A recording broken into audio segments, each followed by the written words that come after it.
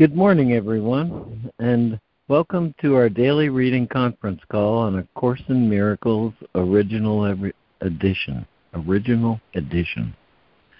We read from the text of A Course in Miracles Original Edition, which is published by our dear friends at the Course in Miracles Society. You can access an online copy of the original edition by going to jcim.net, where if you mouse over the link at top for online edition, you will see the link to read ACIMOE. On that same drop-down menu, there is a link to subscribe to an excellent daily email, also sent to you by the Course in Miracles Society, which contains both the workbook lesson and the text reading for the day. My name is Lemoyne Castle, and this call happens for and with you every weekday morning, Monday through Friday, from 9:15 thereabouts to 11 a.m. Eastern Time.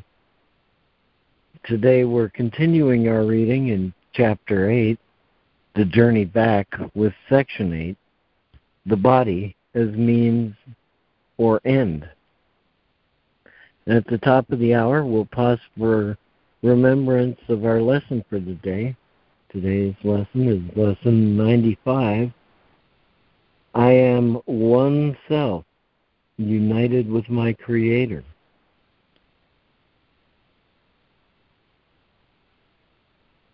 And that will be led today by the birthday girl, Fran. So, happy birthday, Fran. And thanks for doing that. Thank you. All right. Lori, do you have one of your poetic openings for this call this morning? I found one perfect for the day, Lemoyne. Very simple and recognizable. My soul honors your soul. I honor the place in you where the entire universe resides. I honor the light, love, truth, beauty, and peace within you, because it is also within me. In sharing these things, we are united. We are the same. We are one. Namaste.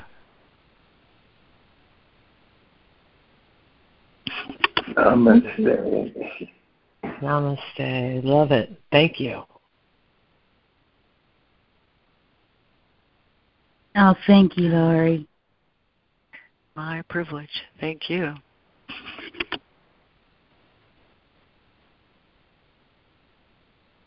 Thank you, Lori. Let's see. I have with us in reading this morning, I have Lori, Harrison, Fran, Karen, and Jessica. Let's see. I also have Ida and Robin Marie. Oh, Lordy. I just lost you there. Sorry, Robin Marie. Put you back in the order where you appeared there before Karen. Okay.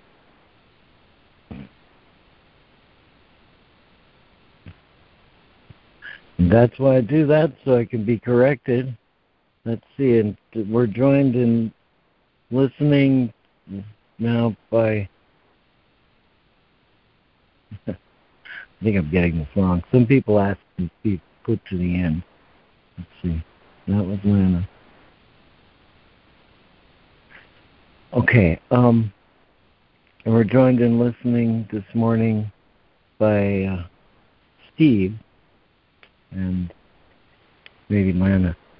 So, is there anyone else who's joined us who would like to say good morning? Maybe join the reading list,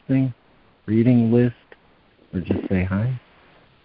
Yes, good morning, Lemoyne. It's Jude, and I can read. Thank you. Oh, thank you, Judy.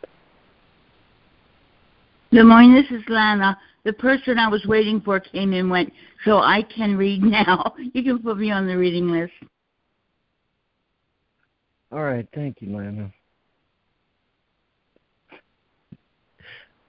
And yeah, if I mess this up, which it appears that I scrambled a little bit, just interrupt or let me know. And just continue to try to adapt this morning. Okay.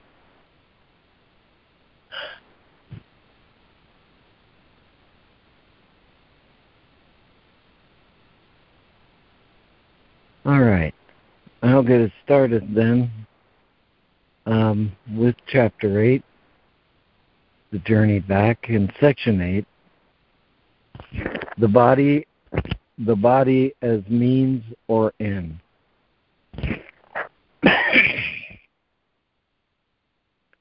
Attitudes toward the body are attitudes toward attack. The ego's definition of everything, ego's definitions of everything are childish and are always based on what it believes a thing is for. This is because it's incapable of true generalizations and equates what it sees with the function it ascribes to it. It does not equate it with what it is. To the ego, the body is to attack with. Equating you with the body, it teaches that you are to attack with, because this is what it believes. The body, then, is not the source of its own health. The body's condition lies solely in your interpretation of its function. Lori. Chapter 8, The Journey Back, Section 8, The Body as Means or End. Attitudes toward the body are attitudes toward attack. The ego's definitions of everything are childish and always based on what it believes a thing is for. This is because it is incapable of true generalizations and equates what it sees with the function it ascribes to it. It does not equate it with what it is. To the ego, the body is to attack with. Equating you with the body, it teaches that you are to attack with, because this is what it believes. The body, then, is not the source of its own health. The body's condition lies solely in your interpretation of its function. 70. The reason why definitions in terms of function are inferior is that they may well be inaccurate. Functions are part of being, since they arise from it, but the relationship is not reciprocal. The whole does define the part, but the part does not define the whole. This is as true of knowledge as it is of perception. The reason to know in part is to know entirely is because of the fundamental difference between knowledge and perception. In perception, the whole is built up of parts which can separate and reassemble in different constellations. Knowledge never changes, so its constellation is permanent. The only areas in which part-whole relationships have any meaning are those in which change is possible. There is no difference between the whole and the part where change is impossible.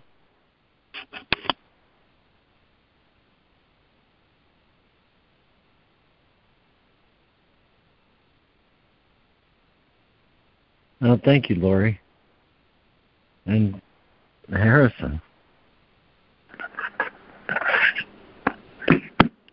7. The reason why definitions in terms of function are inferior is that they may well be inaccurate. Functions are part of being, since they arise from it. But the relationship is not reciprocal. The whole does define the part, but the part does not define the whole. This is as true of knowledge as it is of perception. The reason to know in part is to know entirely is because of the fundamental difference between knowledge and perception. In perception, the whole is built up of parts which can separate and reassemble in different constellations. Knowledge never changes, so its constellation is permanent. The only areas in which part-whole relationships have any meaning are those in which change is possible.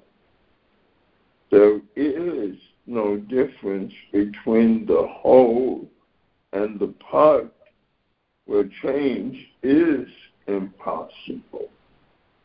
71. The body exists in a world which seems to hold. Let me do that again. The body exists in a world which seems to contain two voices which are fighting for its possession. In this perceived constellation, the body is regarded as capable of shifting its control from one to the other, making the concept of both health and sickness possible. The ego makes a fundamental confusion between means and ends, as it always does. Regarding the body as an end, the ego has no real use for it because it is not an end. You must have noticed an outstanding characteristic of every end that the ego has accepted as its own. When you have achieved it, it has not satisfied you. This is why the ego is forced to shift from one end to another without ceasing, so that you will continue to hope that it can yet offer you something.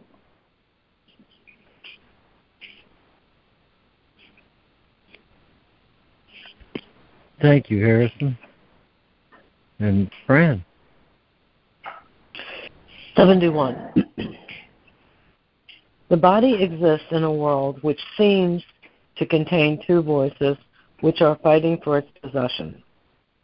In this perceived constellation, the body is regarded as capable of shifting its control from one to the other, making the concept of both health and sickness possible. The ego makes a fundamental confusion between means and ends, as it always does. Regarding the body as an end, the ego has no real use for it because it is not an end. You must have noticed an outstanding characteristic of every end that the ego has accepted as its own. When you have achieved it, it has not satisfied you. This is why the ego is forced to shift from one end to another without ceasing, so that you will continue to hope that it can yet offer you something. 72. It has been particularly difficult to overcome the ego's belief in the body as an end, because this is synonymous with the belief in attack as an end. The ego has a real investment in sickness. If you are sick, someone needs to mute. If you are sick, how can you object to the ego's firm belief that you are not invulnerable? This is a particularly appealing argument from the ego's point of view because it obscures the obvious attack which underlies the sickness. If you accepted this and also decided against attack, you could not give this false witness to the ego's stand.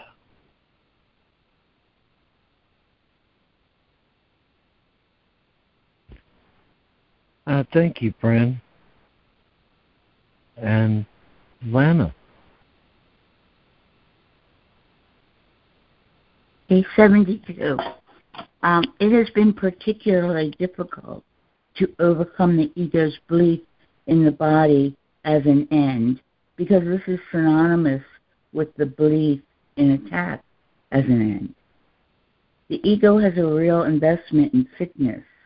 If you are sick, how can you object to the ego's firm belief that you are not invulnerable?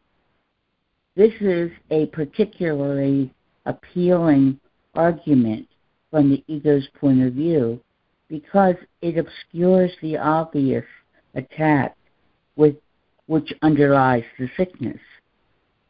If you accepted this and also decided against attack, you could not give this false witness to the ego's stand.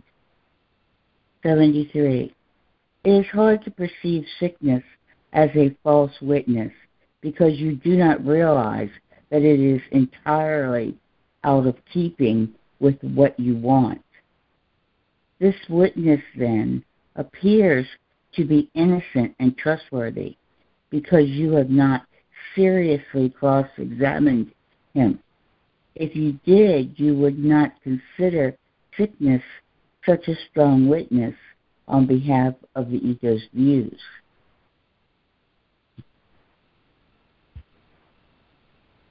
Thank you, Lana. And Robin Marie.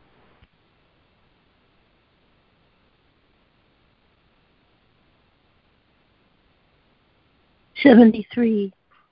It is hard to perceive sickness as a false witness because you do not realize that it is entirely out of keeping with what you want.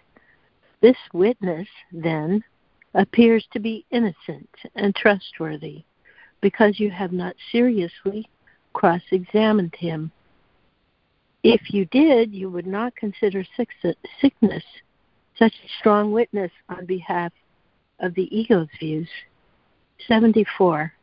A more honest statement would be as follows. Those who want the ego are predisposed to defend it. Therefore, their choice of witnesses should be suspect from the beginning. The ego does not call upon witnesses who would disagree with its case, nor does the Holy Spirit. We have said that judgment is the function of the Holy Spirit, and one which he is perfectly equipped to fulfill. The ego as a judge gives anything but an impartial judgment. When the ego calls on a witness, it has already made the witness an ally.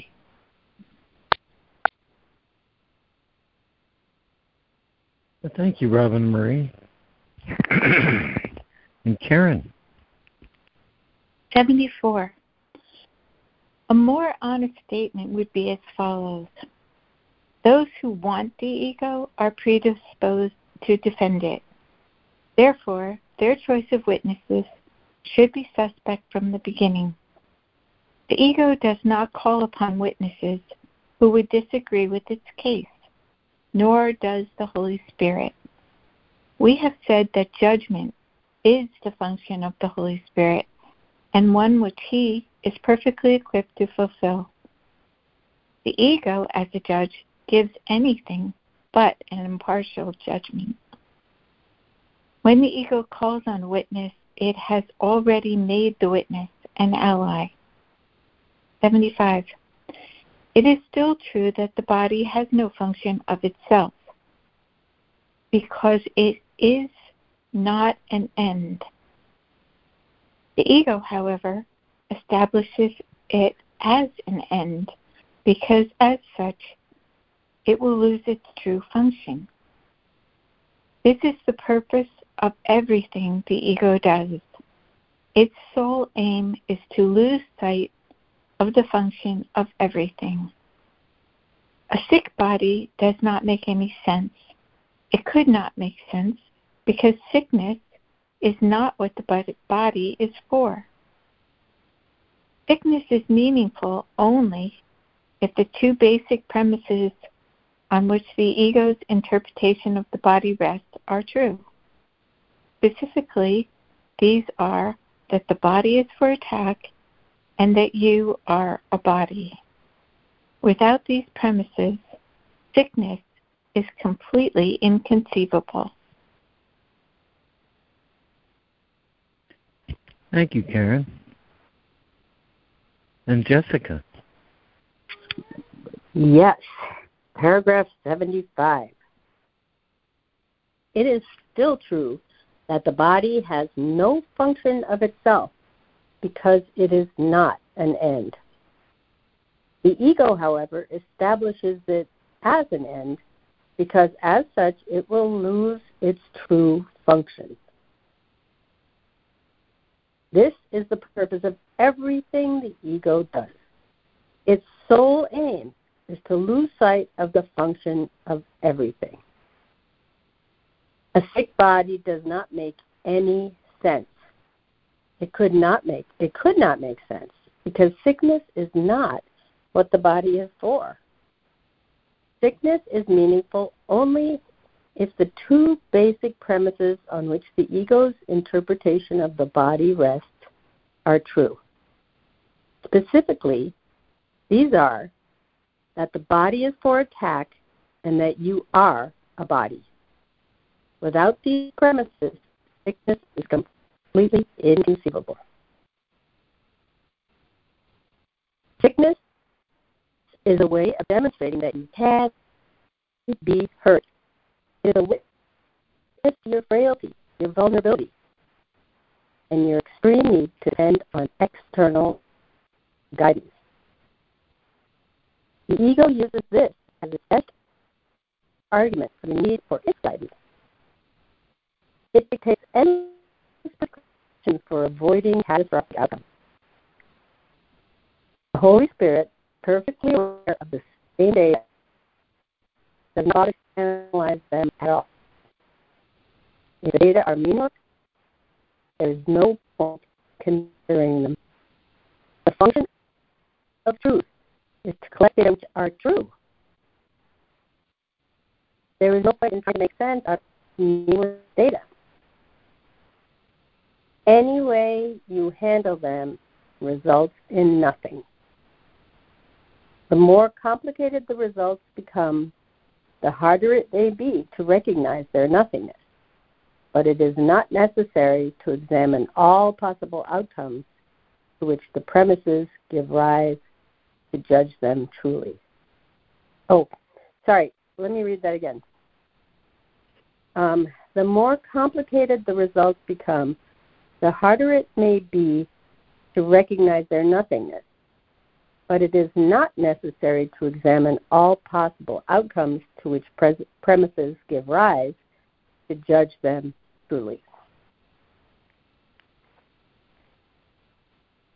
Thank you, Jessica. And Judy. Am I on mute? No, Can you ma'am. hear me? Yep. Okay, good. Thank you, Lemoyne. 76. Sickness is a way of demonstrating that you can be hurt. It is a witness to your frailty, your vulnerability, and your extreme need to depend on external guidance. The ego uses this as its best argument for your need for its guidance. It dictates endless prescriptions for avoiding catastrophic outcomes. The Holy Spirit perfectly aware of the same data, does not bother to analyze them at all. If the data are meaningless, there is no point in considering them. The function of truth is to collect data which are true. There is no point in trying to make sense out of meaningless data. Any way you handle them results in nothing.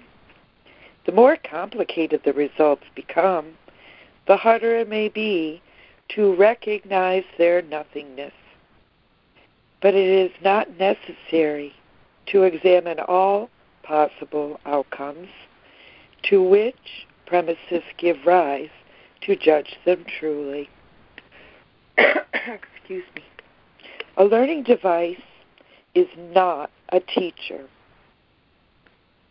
It cannot tell you how you feel. A learning device is not a teacher. It cannot tell you how you feel. You do not know how you feel because you have accepted the ego's confusion. And you think that a learning device can tell you how you feel. Sickness is merely another example of your insistence on asking the guidance of a teacher who does not know the answer. The ego is incapable of knowing how you feel. When we said that the ego does not know anything, we said the one thing about the ego that is wholly true. But there is a corollary. If knowledge is being, and the ego has no knowledge, then the ego has no being.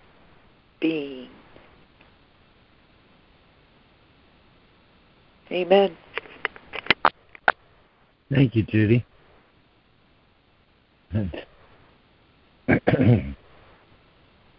Yeah, I think that word's usually pronounced corollary. Let's see where. It's that time.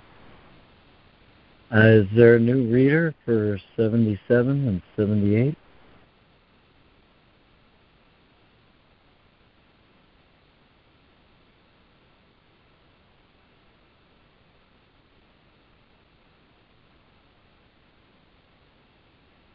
New reader for 77 and 78?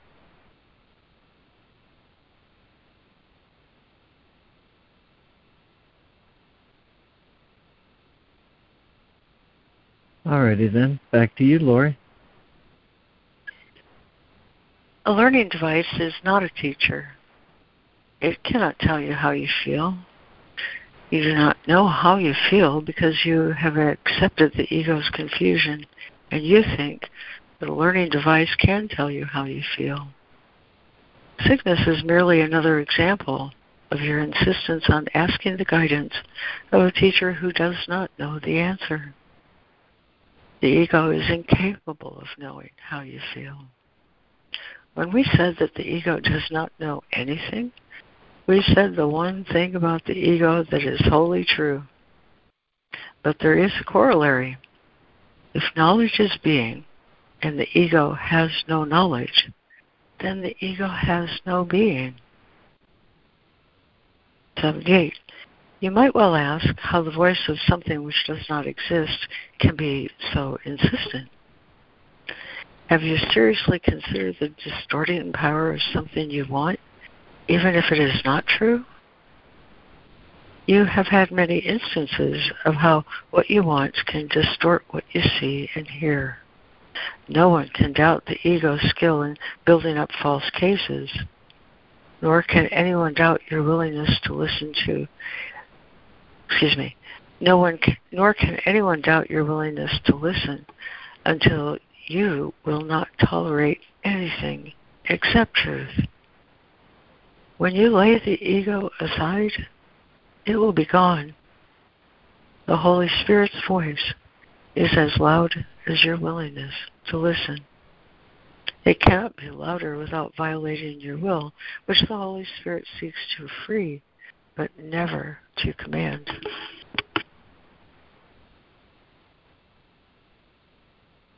Thank you, Lori. And Harrison.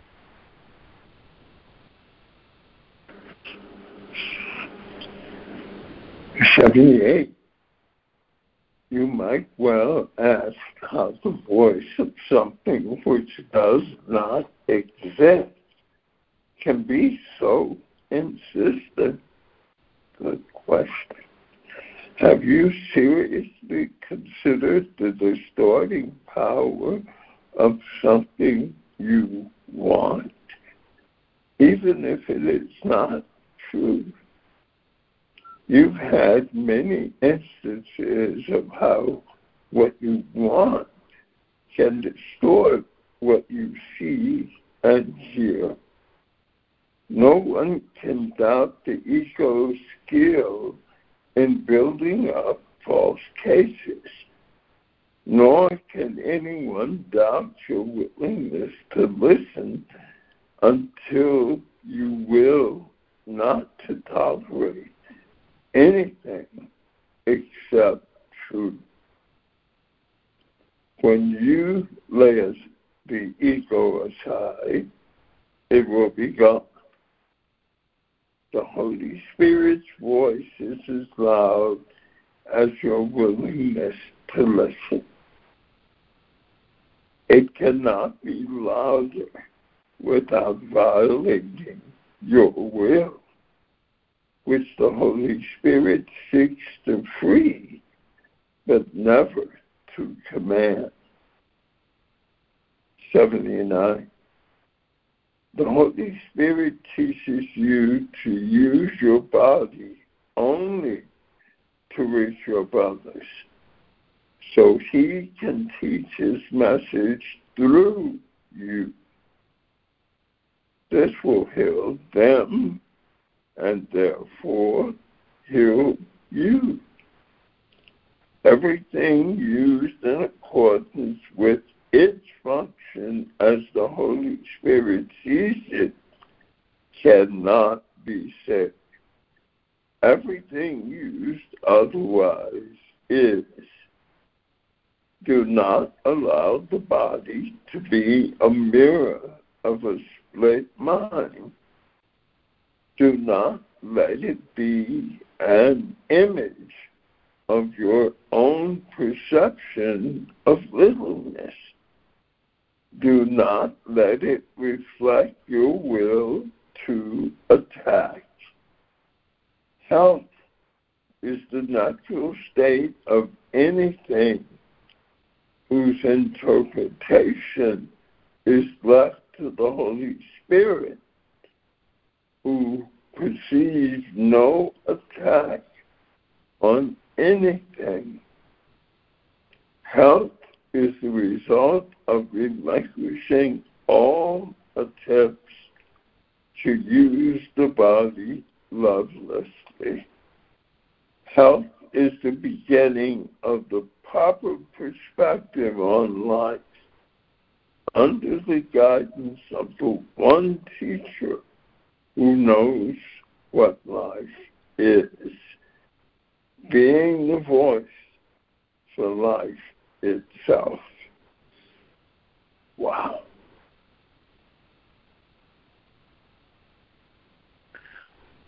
Well, thank you, Harrison. And Fran. 79. The Holy Spirit teaches you to use your body only to reach your brothers, so He can reach His message through you. This will heal them and therefore heal you. Everything used in accordance with this function as the Holy Spirit sees it cannot be sick. Everything used otherwise is. Do not allow the body to be a mirror of a split mind. Do not let it be an image of your own perception of littleness. Do not let it reflect your will to attack. Health is the natural state of anything whose interpretation is left to the Holy Spirit, who perceives no attack on anything. Health is the result of relinquishing all attempts to use the body lovelessly. Health is the beginning of the proper perspective on life under the guidance of the one teacher who knows what life is, being the voice for life itself. Amen. Well, thank you, Fran. And it's funny. We're pretty close to the top of the hour. But let me attempt a quick summary here of Section 8, the body as means or end.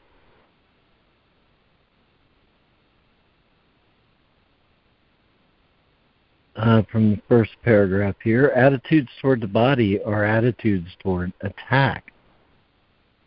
To the ego, the body is to attack with. Equating you with the body, it teaches that you are to attack with because this is what it believes. The body, then, is not the source of its own health. The body's condition lies solely in your interpretation of its function.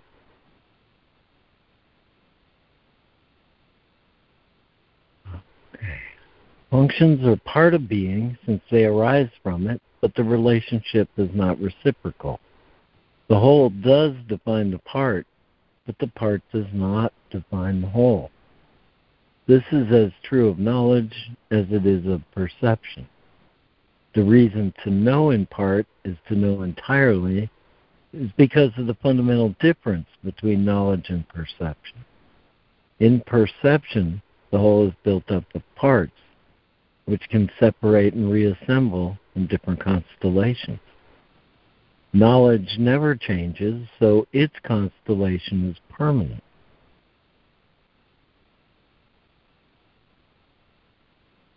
There is no difference between the whole and the part, where change is impossible.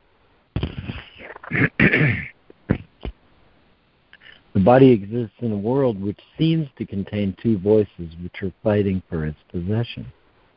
In this perceived constellation, the body is regarded as capable of shifting its control from one to the other, making the concept of both health and sickness possible. The ego makes a fundamental confusion between means and ends, as it always does. Regarding the body as an end, the ego has no real use for it because it is not an end.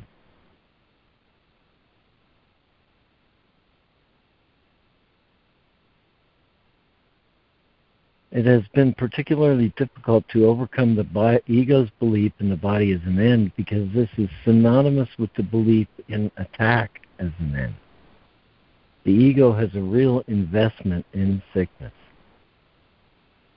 If you are sick, how can you object to the ego's firm belief that you are not invulnerable?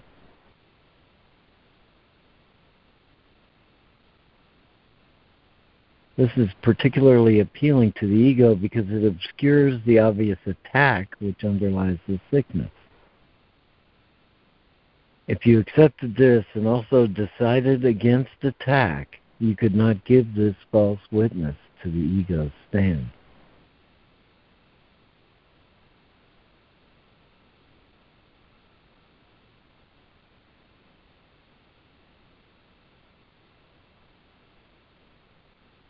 It's still true that the body has no function of itself because it is not an end. The ego, however, establishes it as an end because as such it will lose its true function. This is the purpose of everything the ego does. Its sole aim is to lose the sight of the function of everything. Sickness is meaningful only if the two basic premises on which the ego's interpretation of the body rests are true. Specifically, these are that the body is for attack and that you are a body. Without these premises, sickness is completely inconceivable. Sickness is a way of demonstrating that you can be hurt. It's a witness to your frailty, your vulnerability, and your extreme need to depend on external guidance. The ego uses this as its best argument for your need for its guidance, detailing endless prescriptions for avoiding catastrophic outcomes. The Holy Spirit, perfectly aware of the same data, does not bother to analyze them at all. There is no point in trying to make sense out of meaningless data. Any way you handle them results in nothing. The more complicated the results become, the harder it may be to recognize their nothingness. But it is not necessary to examine all possible outcomes to which premises give rise to judge those false premises truly. A learning device is not a teacher. It, body, cannot tell you how you feel. You do not know how you feel because you have accepted the ego's confusion and you think that a learning device can tell you how to feel, or how you feel, or how you should feel. Sickness is merely another example of your insistence on asking the guidance of a teacher who does not know the answer. The ego is incapable of knowing how you feel. When we said that the ego does not know anything, we said the one thing about the ego that is wholly true. But there is a corollary. If knowledge is being, and the ego has no knowledge, then the ego has no being.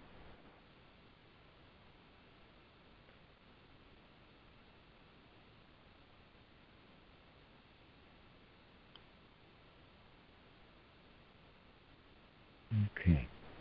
You might well ask how the voice of something which does not exist can be so insistent. You have had many instances of how what you want can distort what you see and hear. No one can doubt the ego's skill in building up false cases, nor can anyone doubt your willingness to listen until you will not to tolerate anything except truth. When you lay the ego aside, it will be gone. The Holy Spirit's voice is as loud as your willingness to listen. It cannot be louder without violating your will, which the Holy Spirit seeks to free, but never to command. So the Holy Spirit teaches you to use your body only to reach your brothers so he can teach his message through you. This will heal them and therefore heal you. Everything used in accordance with its function as the Holy Spirit sees it cannot be sick. Everything used otherwise is.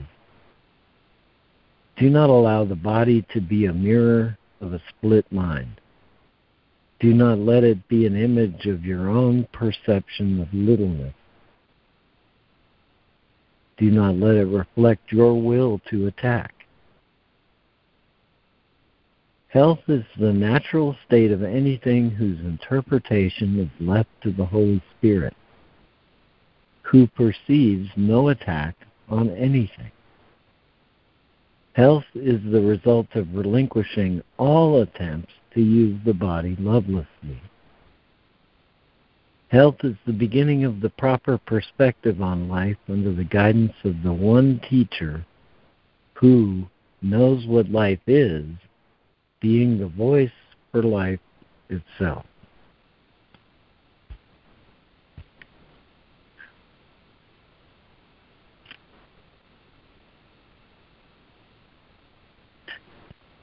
All right, and thank you for listening.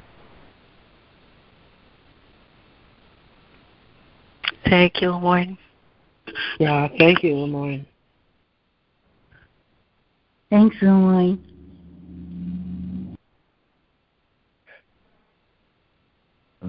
welcome.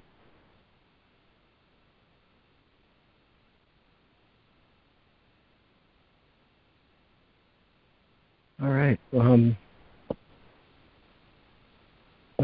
we are a little ways past the top of the hour now, so if you're ready and willing, Fran, would you lead us in remembrance of the lesson today? I am one self, Sure. united with my Creator. Thank you, Lemoyne. Hi, everybody. We are in the first part of the workbook, and today, lesson 95.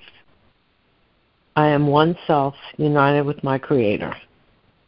So I shall read some from the lesson. Today's idea accurately describes you as God created you. You are one within yourself and one with Him. You see yourself as a ridiculous parody on God's creation. Weak, vicious, ugly and sinful, miserable, and beset with pain. Such is your version of yourself, a self divided into many warring parts separate from God. We will attempt today to be aware of only what can hear and see and what makes perfect sense. We will again direct our exercises towards reaching your one self. The use of the first 5 minutes of every waking hour for practicing the idea for the day has special advantages at the stage of learning in which you are at present. Frequent but shorter practice periods have other advantages for you at this time. In addition to recognizing your difficulties with sustained attention, you must also have noticed that unless you are reminded of your purpose frequently, you tend to forget about it for long periods of time. Structure, then, is necessary for you at this time. We will therefore keep to the first 5 minutes in our practice periods for a while and urge you to admit as few as possible. There may well be a temptation to regard the day as lost because you have already failed to do what is required. The Holy Spirit is not delayed in His teaching by your mistakes. When you fail to comply with the requirements of this course, you have merely made a mistake. To allow a mistake to continue is to make additional mistakes based on the first and reinforcing it. Let all these errors go by, recognizing them for what they are. They are attempts to keep you unaware you are one self.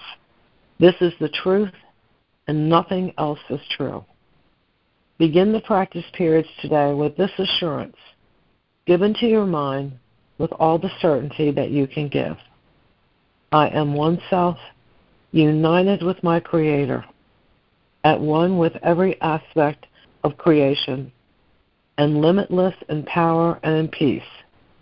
Then close your eyes and tell yourself again, I am one self.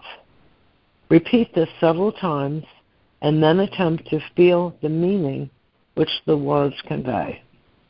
You are one self, complete and healed and whole, with power to lift the veil of darkness from the world, and that the light in you come through to teach the world and the truth about itself.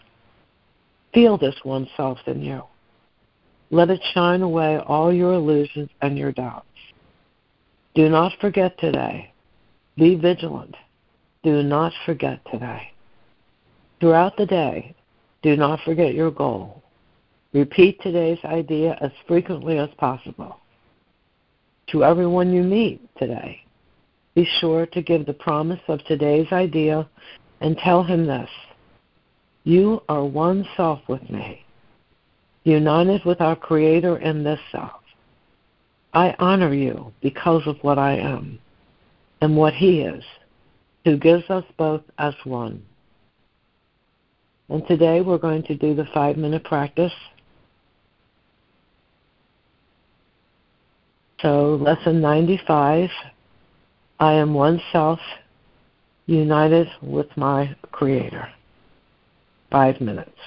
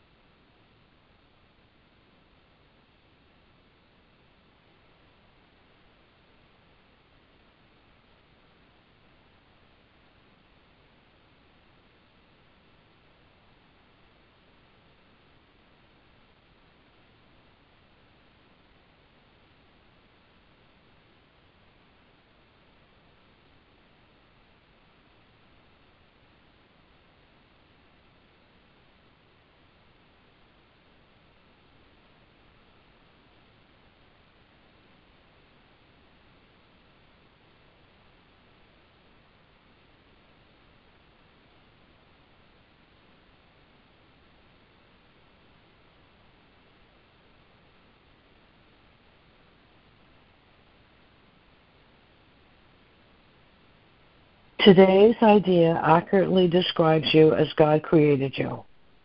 You are one within yourself and one with Him. Lesson 95. I am one self, united with my Creator. Amen. Amen. Thank you so much, Fran. Amen. That was wonderful. Thank you. Oh, thank you, guys. Thank you, Fran. Yeah, thank you, Fran.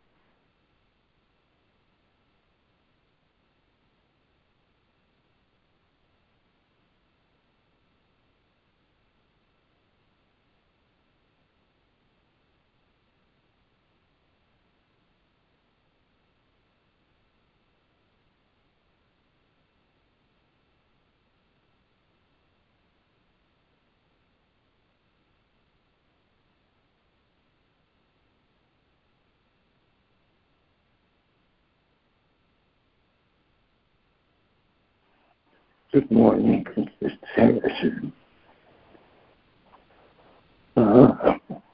There's a great lesson in juxtaposition to our reading for today. If I'm one self united with my Creator, I can't be a body. I am not a body. And the lesson doesn't make reference to the body at all, or a separate being at all. But our reading takes direct aim at the body and its place in the ego response system. The body is a central idea in the ego thought system.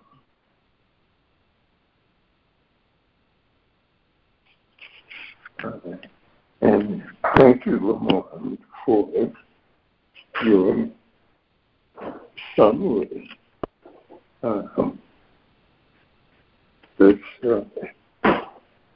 We were able to pick up all of the salient points, or many of the salient points of this section. I see this section as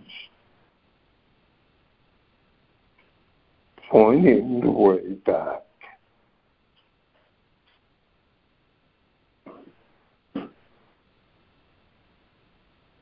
He says the whole does define the part, but the part does not define the whole.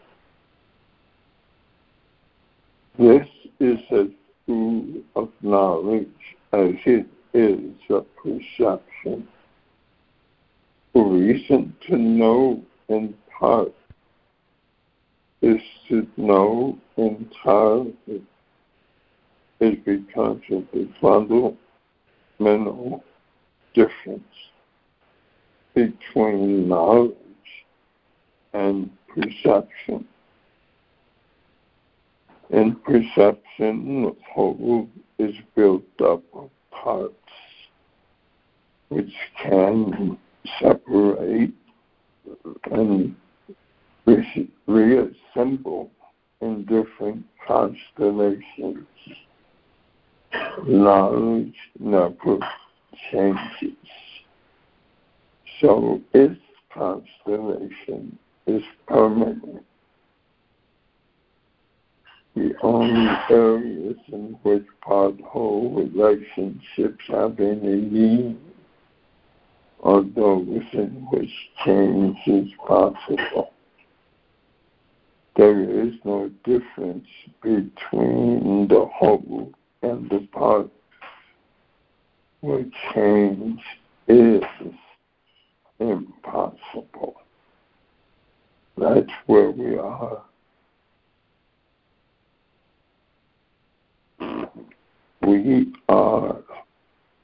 We exist in truth in a world where change is impossible. That's why we're not a body. The body changes because it represents the idea of changes.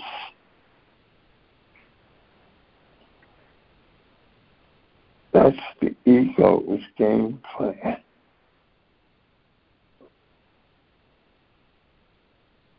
To deny permanence, to deny unchanging reality, unchanging love.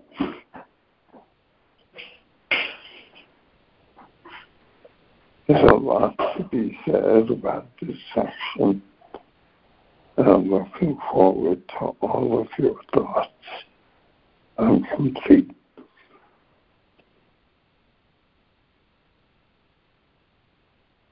Thanks, Harrison. Thank you, Harrison. Thank you, Harrison. Thank you, Harrison. That was lovely. Good morning. This is Sandra. In paragraph 78, it says, no one can doubt the ego's skill in building up false cases. So that would be my judgment. That how that looks is when I judge. Nor can anyone doubt your willingness to listen until you will not to tolerate anything except truth. And for me, every lesson in this book is the truth. So I can address the egoic mind with the truth, and I can train the ego to shut up. When you lay the ego aside, it will be gone. But it's the I that has to do it. It's my Holy Spirit that's within me that's doing all this work. The Holy Spirit's voice is as loud as your willingness to listen. So it's that power of decision, which is the only power I truly have, is what am I going to listen to? Am I going to listen to the ego, or am I going to listen to the truth, the voice for God? It cannot be louder without violating your will, which the Holy Spirit seeks to free, but never to command. So it's my free will. It's that freedom of choice. It's that power of decision that decides which voice I'm going to listen to. In this book, it says it all over the place. I'm going to judge. It asks me to call on my Holy Spirit when I start judging. I can say there is no love but God's. I can use any one of these lessons to address the ego. I am one self. As soon as I catch myself judging myself, I can say I am one self united with my Creator. As soon as I catch myself, and that's where the diligence is me. As I have to be willing to look at my thoughts. I can say I am one self united with my Creator, at one with every aspect of creation, and limitless in power and in peace. So there it's telling me how to address my judgment and telling me that I'm one with whatever I'm judging, so I better cut it out. And limitless in the power, and limitless in my power, and also limitless in my creation. So if I think something's supposed to look a certain way, and I get upset because it's not, I forget that I have the power of creation. There's 100 different ways I can approach this particular situation or this problem. I don't have to judge it, because there's always other options to get my needs met. And when I start judging, it's usually because my needs aren't getting met. But I'm responsible for that. It's just like I'm responsible to decide which voice I'm going to listen to. And then if I'm judging someone else, here it is. You are one self with me. Again, affirming the connection, united with our Creator in this self. It's because we're all one with the Creator. The Creator creates everything. I honor you because of what I am and what He is, who loves us both as one. And if I extend that to my brother, who I may be judging, I can't judge them anymore. I have to let go and trust and rely on my relationship with God and the truth. I'm complete. Thank you, Sandra. Yeah, I love your thank comments you, Sandra. about diligence. Thank you, Sandra. Thank you, Sandra.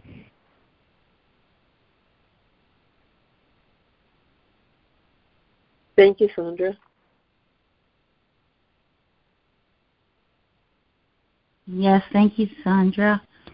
Good morning, it's Lana. I love the way that the section and the lesson kind of tie in together for me, because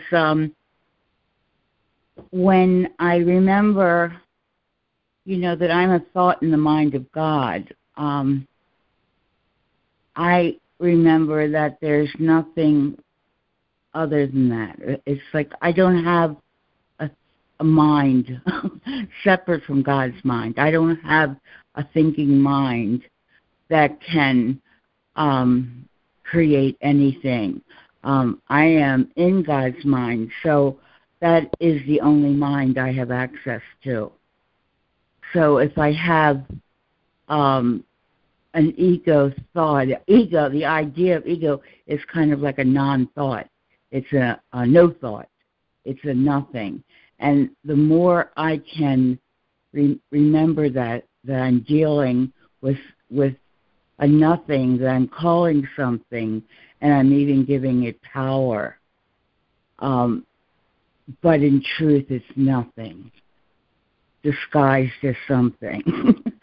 And, and I'm telling you, I do this drill a lot, especially when I have body pain, because I have to come back to the very beginning of my essence and who am I. I'm one with God. I'm one with my Creator. And I have no other, there's nothing other than that about me. So I may want autonomy. I may want to have a mind separate from God, but it doesn't change the fact that that's impossible, and that idea is nonsensical. It can't exist. So that's like my resting place when I'm one with God, when I'm home, when I come home to my heart and remember that there's nothing outside of God and me, and the immensity, the enormity of being one with God, all of us being one with God together. The idea that we can put our spirit into a body, or even into a world, or even into a universe. It's just so immense that it could never occupy that space. There's nothing that could contain who I am as one with God, and who we all are as one with God together in that unity. So ego then becomes kind of like a little cartoon. It's kind of this cartoon character that I pick up for entertainment every once in a while. Call it entertainment, but a lot of times, it's like going to a horror movie. It's not really entertainment. But I have to remember that, come back to my source, come back to that moment of now, that moment of creation. Every new holy instant of now is a new creation. And when I use that as the center of my being, the center of my existence, I can change the movie whenever I want. I can come in and say, okay, let's have a peaceful afternoon free of pain. Or, actually it informs me. When I get still, it kind of informs me what I want to do next. What does Lana want to do? What would Lana bring Lana joy now? What would bring Lana peace now? And I look inside, and sometimes it's meditation, sometimes it's cooking, sometimes it's painting or writing or reading. I don't know. I have to look within and be true to my authentic self, because when I do that, I would never look within and see that Lana desires pain or suffering. When I'm true to that essence of myself, which can only be found within me, not looking outside of me, but found within me, it will tell me. I will be prompted. I will know what will bring me joy in that moment, and that moment is the only thing that exists until the next moment. But it's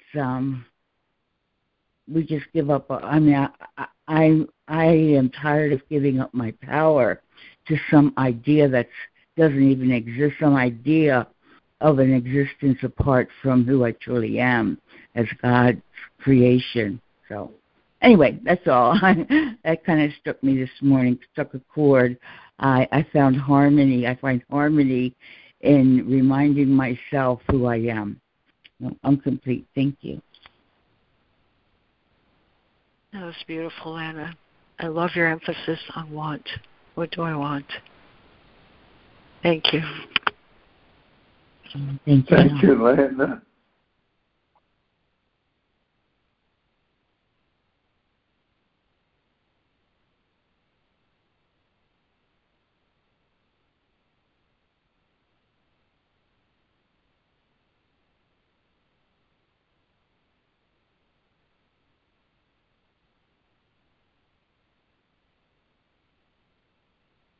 Thanks, Lana. It's Harrison again. Boy, he really directly exposes the body in this section. My attention is specifically drawn to paragraph 77 and 78.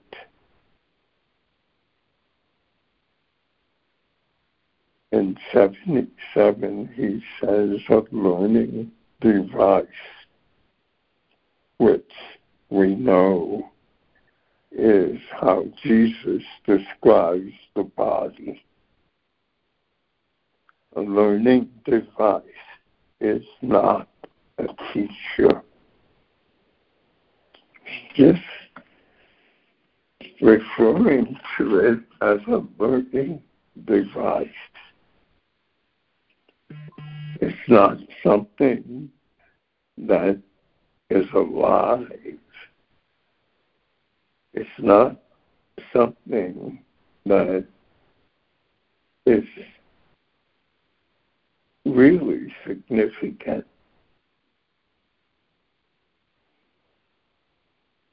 And it's not something I can learn from. It can't tell me how I feel. Boy, that really hits home. So I feel like I have a back that's in pain. That's what the body is trying to tell me. But that's not the truth. You do not know how you feel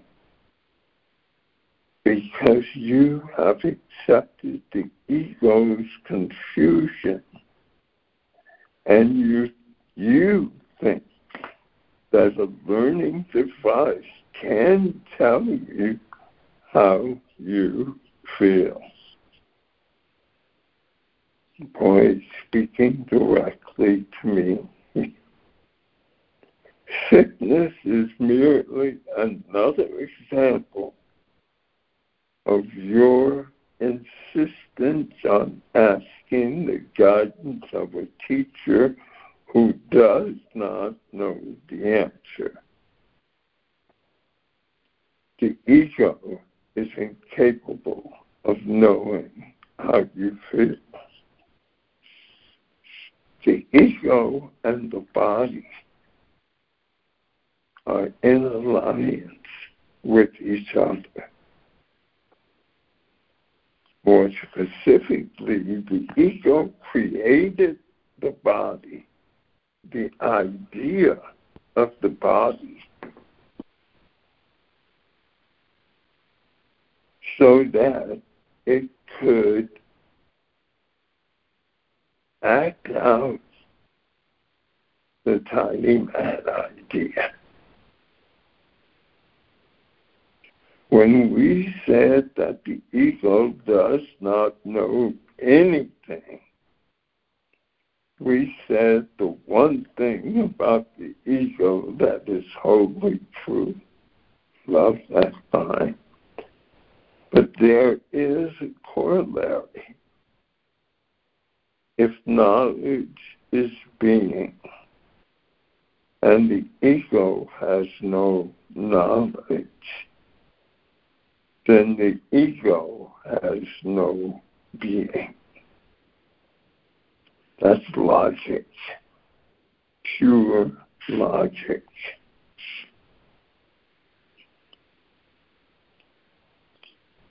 I'd just like to highlight a couple more sentences. In 7:8, no one can doubt the ego's skill in building up false cases, nor can anyone doubt your willingness to listen until you will not to tolerate anything except the truth. Or do I need to work on that? When you lay the ego aside, it will be gone. The Holy Spirit's voice is as loud as your willingness to listen to it. It cannot be louder without violating your will, which the Holy Spirit seeks to free, but never to command.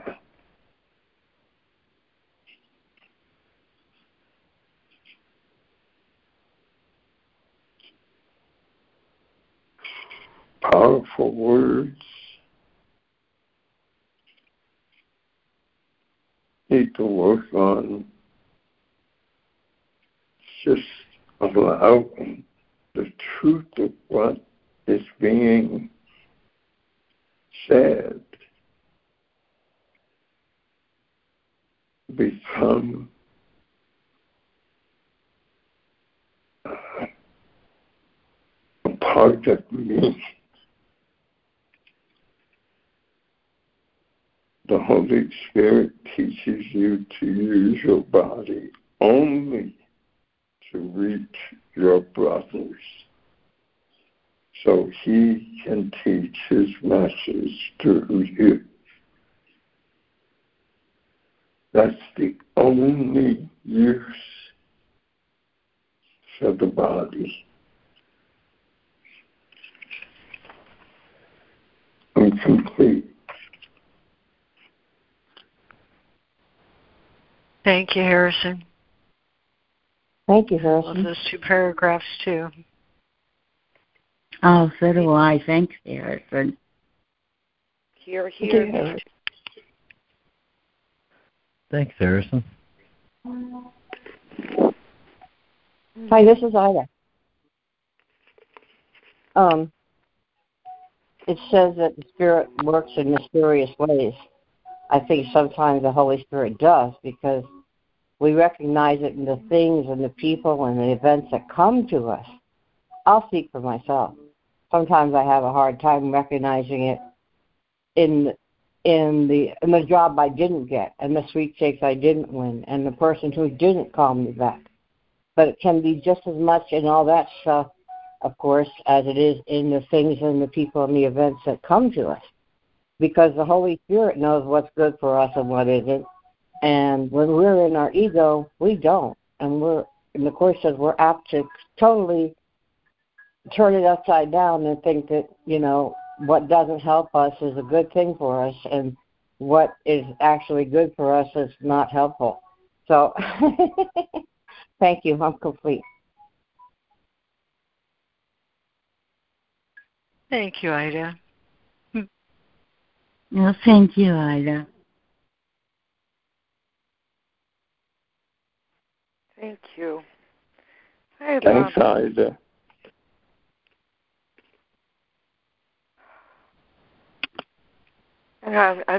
I'm so feeling my desire to understand and learn from this, the lesson and the reading today. And I appreciate everybody's shares. Alana and Harrison, the idea of the way the ego uses the body for its purpose, to prove that or demonstrate that we can be hurt, that we're vulnerable, frail and weak and temporal. This whole, temporal thing has been coming up for me because I too am continuing to try to learn how to use pain to wake myself up to the truth in me and stay in the constant and the changelessness in me, so that I can recognize what is the truth and hold myself in the power and the glory of the truth in me. That this is where my strength and my beauty and my happiness, they all abide in the eternal now, right here, right now. So, ergo, I go as well as I can, practicing and staying in the moment and in holy instance,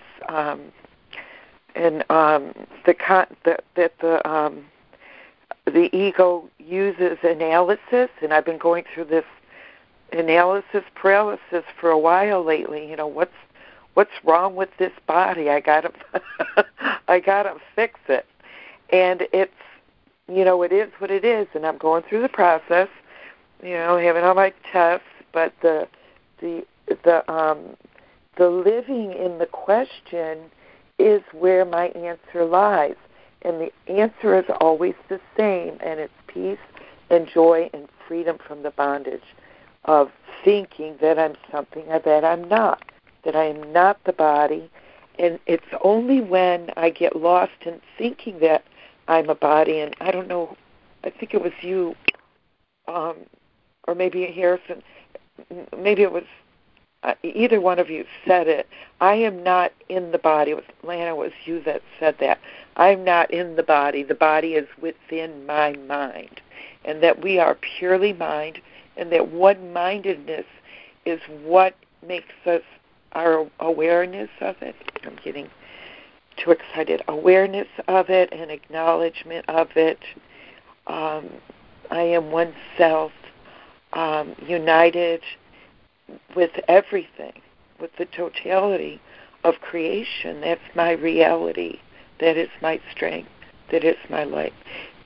But really owning that and claiming it again and again,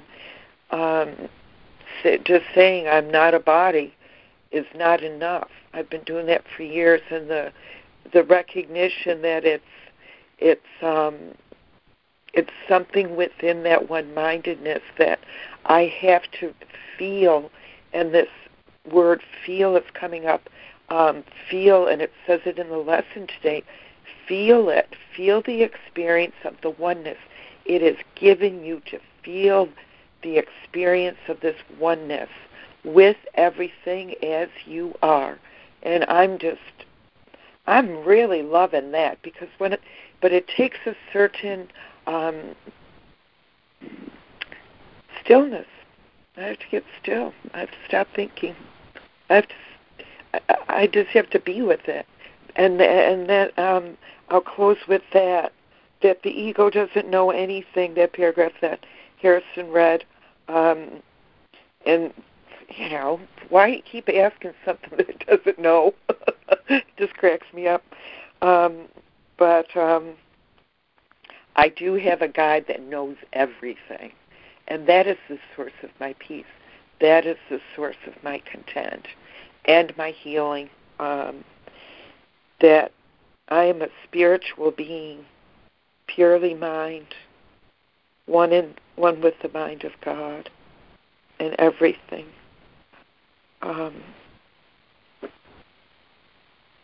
Sickness is a false witness, and I don't want to testify to it anymore. It's a challenge. Pray with me. Amen. I'm complete. Thanks, Judy. Thanks, Judy. I so hear you. Amen. I'm with you. Me too, Judy. And for me, pain has been an invitation and strong encouragement to be, as you said, in the moment, breath by breath even, and maybe focus on the meditation that I'm listening to. There's a meditation about pain, and I guess we can look those up. But and not only learn to live in the moment, but all the other spiritual wisdom that I can learn that's in this moment of now, because it is in the now and here, and it's not in any other time or place, because any other time or place, of course, doesn't really exist, just here and now. Thank you. Thanks, Ida. Thank you, Ida. I just would like to say one short thing.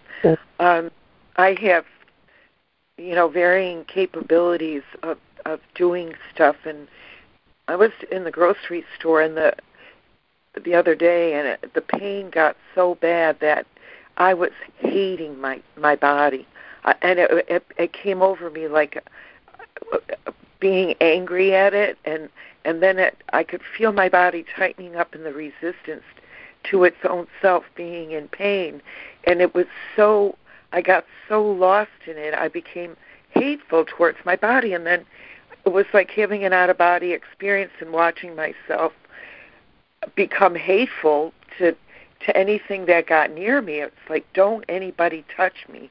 So the wall that I had put myself within, my own sense of self, became bigger, and it was like, don't come near me, or I'll attack you. And I was attacking my own body and defending in the attack and defense. And I think I've been so struggling with trying to get an understanding of it, that what keeps coming is that be so tender, be so gentle, be so mindful of your body, and take care of it and love it. Don't get to the point, don't push it, don't force it, don't make it do something that it's not or can't do for you right now. And so the tenderness and the gentleness and the kindness and the compassion are the only objective tools for me to attend to my body and deal with its neutrality and being in its pain, because it's not doing it to me. It's not trying to hurt me. It's just hurting. It's just hurting, and that's all there is to it. I hope that's helpful. I'm really trying to learn something from it.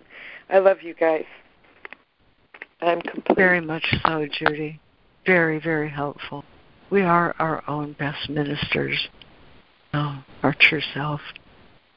Finding that place is all comfort. So thank you. Yeah, thanks, Jude. It's interesting that you were in the grocery store when you had that attack, because I use food as medicine. I'm not a body, but I have a body. Now I rule my body. I can do it with my mind, or I can actually ask the body for its wisdom. And for my mind, I use an anti-inflammatory diet called the Course in Miracles. So when my mind starts judging, I use the Course in Miracles. When my body's hurting, I use an anti-inflammatory diet with food. And they work. I assure you, they work. So just a suggestion. You can look it up. You can Google it. There's many different ones, but usually they work. And if one doesn't, there's always another one. So it's just a suggestion, because for me, I need all the help I can get. So if I can train my mind, that's great, but I can also train my body. I'm complete. That's really excellent, Sandra. Reminds me where he says the body is outside of you. Thank you. Thank you, Sandra. Definitely. Thank you. So great. Thank you, Sandra. Hi, it's Lana. Gosh, I'm loving these shares. I had to really make peace with my body. For many years, I hated it. Who was sharing that they hated their body? And I didn't hate. I was angry with it. I was fed up, and then over time, thank goodness for A Course in Miracles, I learned that was just counterproductive. It's like I wasn't doing myself any favors by projecting hate on my body. So as a logical thing to do, I made up with my body, and I started treating my body like a little child who's acting out. A little child can act out, but we don't judge a little child because they're being a little child. And that's the way. And what I noticed happened was that a really wonderful shift happened because, and I'm not saying I don't have pain anymore. I'm just saying that I'm not at the effect of the pain. The pain isn't ruling me. It's like I bring that, I greet that pain. I was just, with Holy Spirit yesterday writing about saying I love you to everything that shows up in my experience. That's the key for me, because love heals for no other reason. I don't care if somebody's being really bitchy to me or my back hurts or, because love, I've found that love is the remedy. It's the remedy for anything that shows up that's not love, shows up unlike itself. So when I greet everything, it has a unifying effect. It brings everything into unity because it means there's nothing that can show up in my experience that I'm not going to welcome into my heart. And in doing that, it heals. I'm not at the effect of it. I'm not a victim of anybody or anything anymore. Because, just like that lesson where Jesus says, I have a kingdom I must rule. It's like this experience of life, of living, of being in a body. As long as I'm rolling it with Holy Spirit at my side and following God's script for me and not trying to interpose a different script, I always think it's funny that the ego thinks it can have a plan better than God's, where he's just laid out his will and his script for our perfect happiness. And all I have to do is align myself with that and I'll never, it's like I may be in pain, but suffering is a choice. If I'm feeling a victim or if I'm at the effect of the pain, I will suffer because I feel disharmony there. But when I join with the pain and bring that pain to love, my harmony returns. I can be in a lot of pain, but I can still have a beautiful, peaceful peace of mind in my heart. And that at some point just overwhelms the pain, and the pain disappears because I'm naturally going to be drawn to the love more than I'm being drawn to the pain. There's a little flip that happens where the love and the peace becomes more captivating than the pain is. So I'm just telling everything. I'm just saying I love you to everything, everyone. I don't have to understand. I just have to know that love works. Love heals. And that's my only reason for doing it. I'm complete. Amen. Thank you, Lana. Thank you, Lana. Thank you, Lana. And thank you, guys.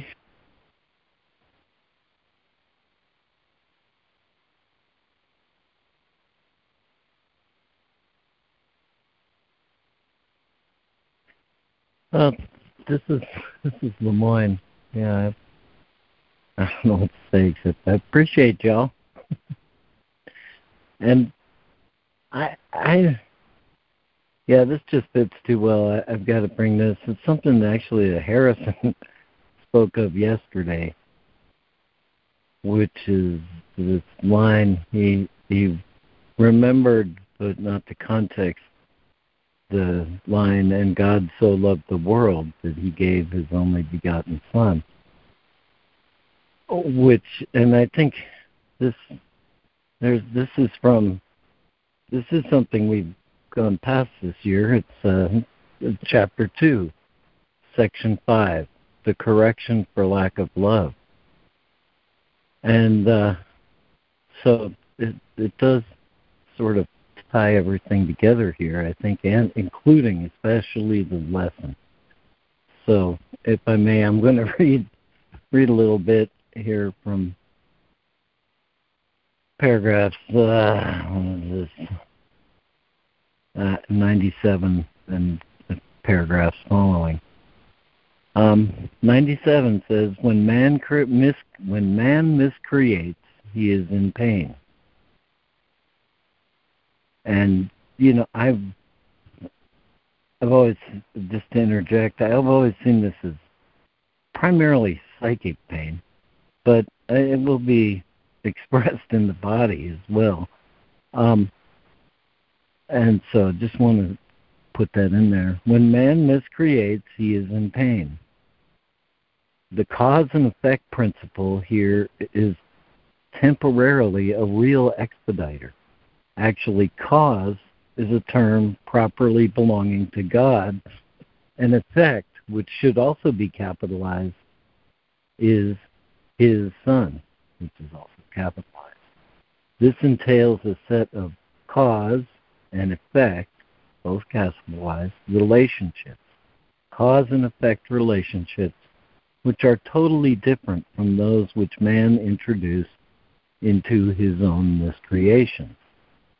The fundamental opponents in the real basic conflict are creation and miscreation. All fear is implicit in the second, just as all love is inherent in the first. Because of this difference, the basic conflict is one between love and fear.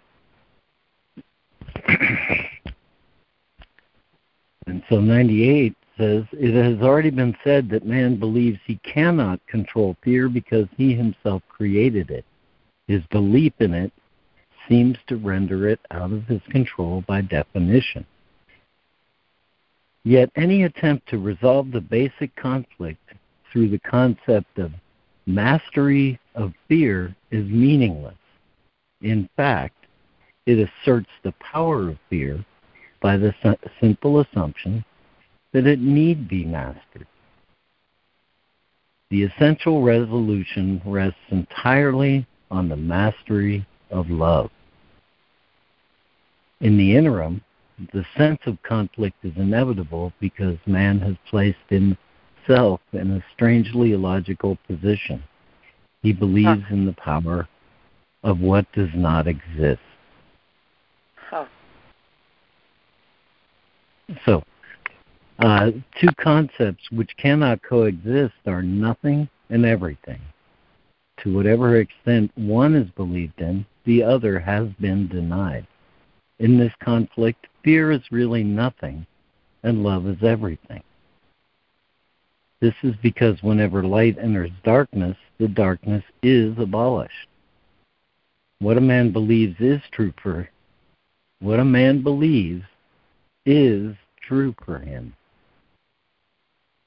In this sense, the separation has occurred, and to deny this is merely to misuse denial. However, to concentrate on error is merely a further misuse of defenses. The true corrective procedure is to recognize error temporarily, but only as an indication that immediate correction is mandatory.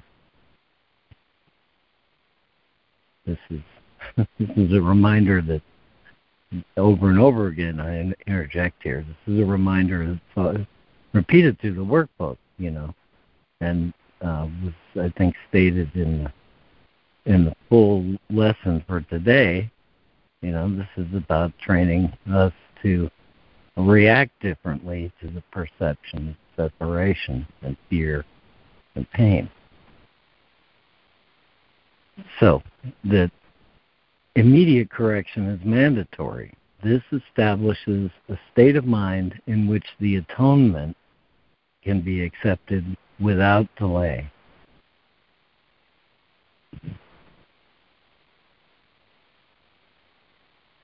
And, I've got to continue here. In 100, it should be emphasized that ultimately there is no compromise possible between everything and nothing. Time is essentially a device by which all compromise in this respect can be given up. It seems to be abolished by degrees because time itself involves a concept of intervals which do not really exist. The faulty use of creation made this necessary as a corrective device. Now the quoted line, "And God so loved the world that he gave his only begotten Son, that whosoever believeth in him shall not perish, but have eternal life," needs only one slight correction to be entirely meaningful in this context. It should read, "He gave it to his only begotten Son."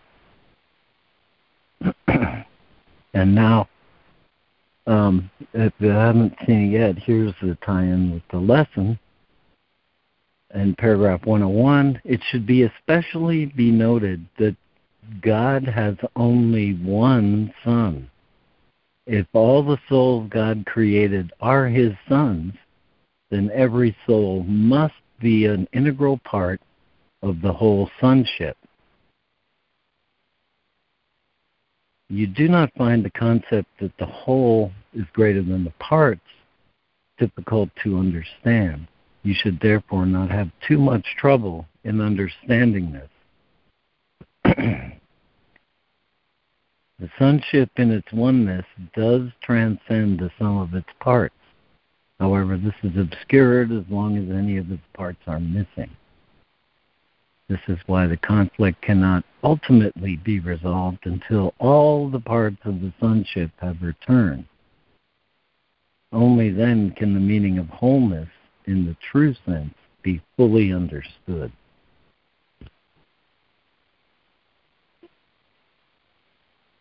So it goes on. It's a choice. We can believe in error or incompleteness, but this is a belief in the existence of nothing. The correction of this error is the atonement. And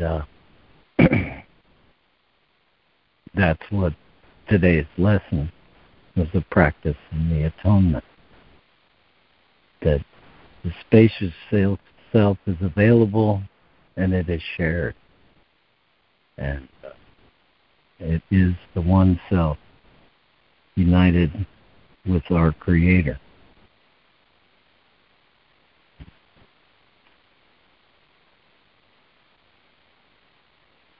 And I could go on. It ties into so many other things like the art of thought and Course of Love. Lemoyne, where were you reading from, please? It's Chapter 2, Section 5, The Correction for Lack of Love. So that was perfect, Lemoyne. Really perfect. And just thank you, Lemoyne. Well, thank you. Mirrors what Lana said. Just love everything that comes.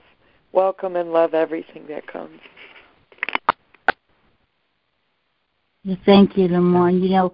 It's true. It's I'm sorry. Are you complete, Lemoyne? Were you complete? Yeah.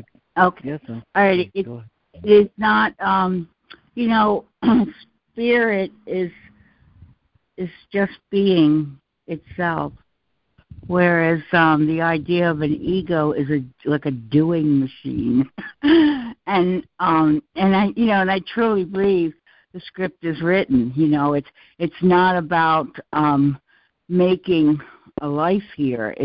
It's my response to life. It's my response to God's script, and which is my perfect happiness. That's His will.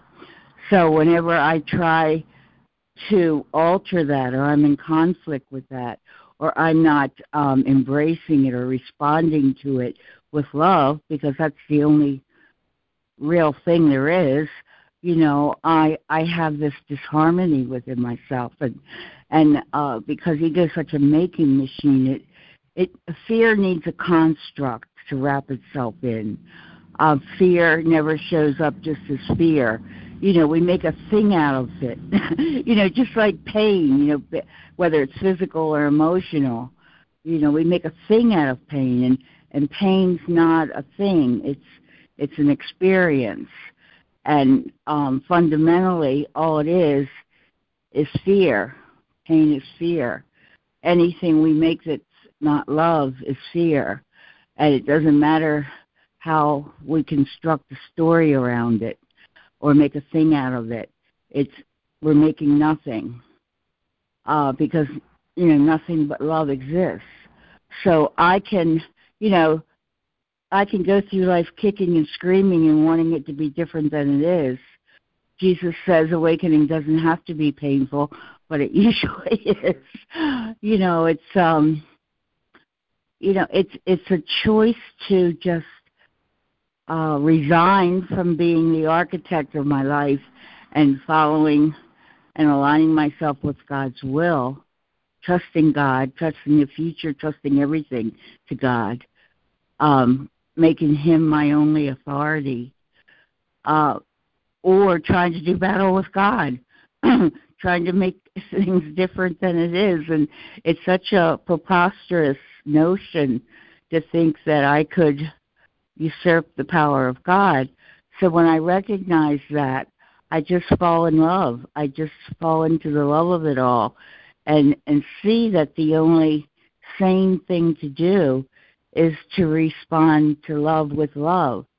And it's like love recognizes itself and remembers who it is because it's being who it is.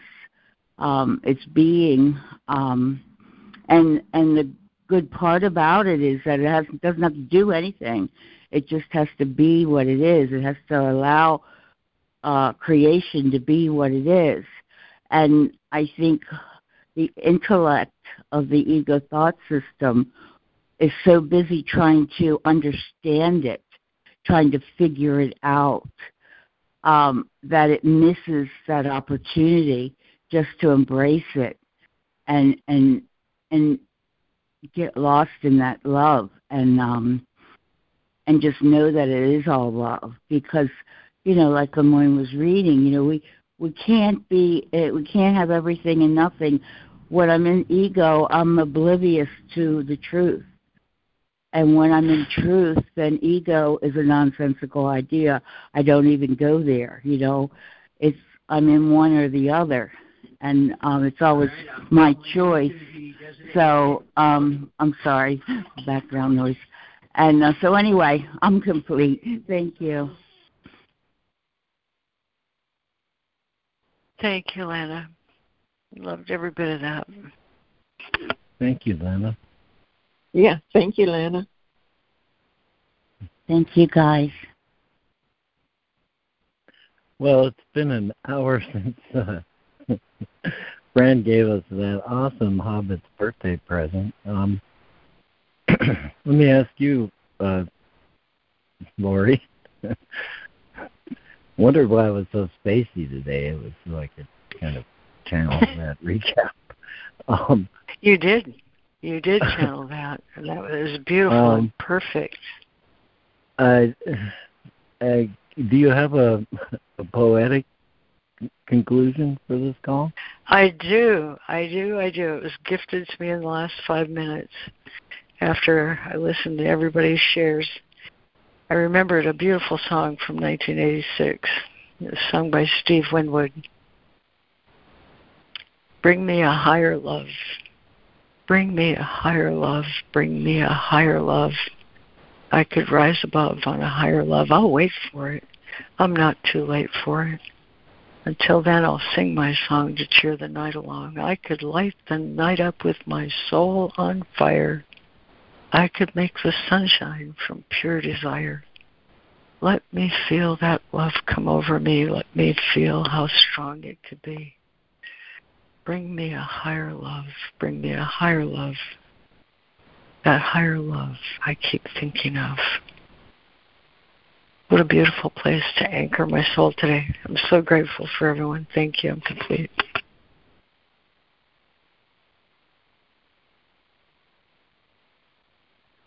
Thank you. I love that song, Lori. Thank you.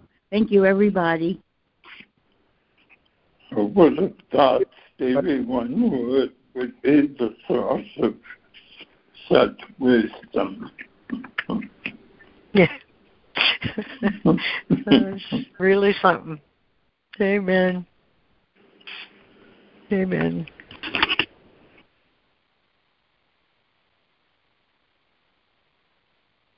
Well, thank you, Lori, and everyone who's been here this morning or listens in the future. We'll continue the call. But this is the end of the recording.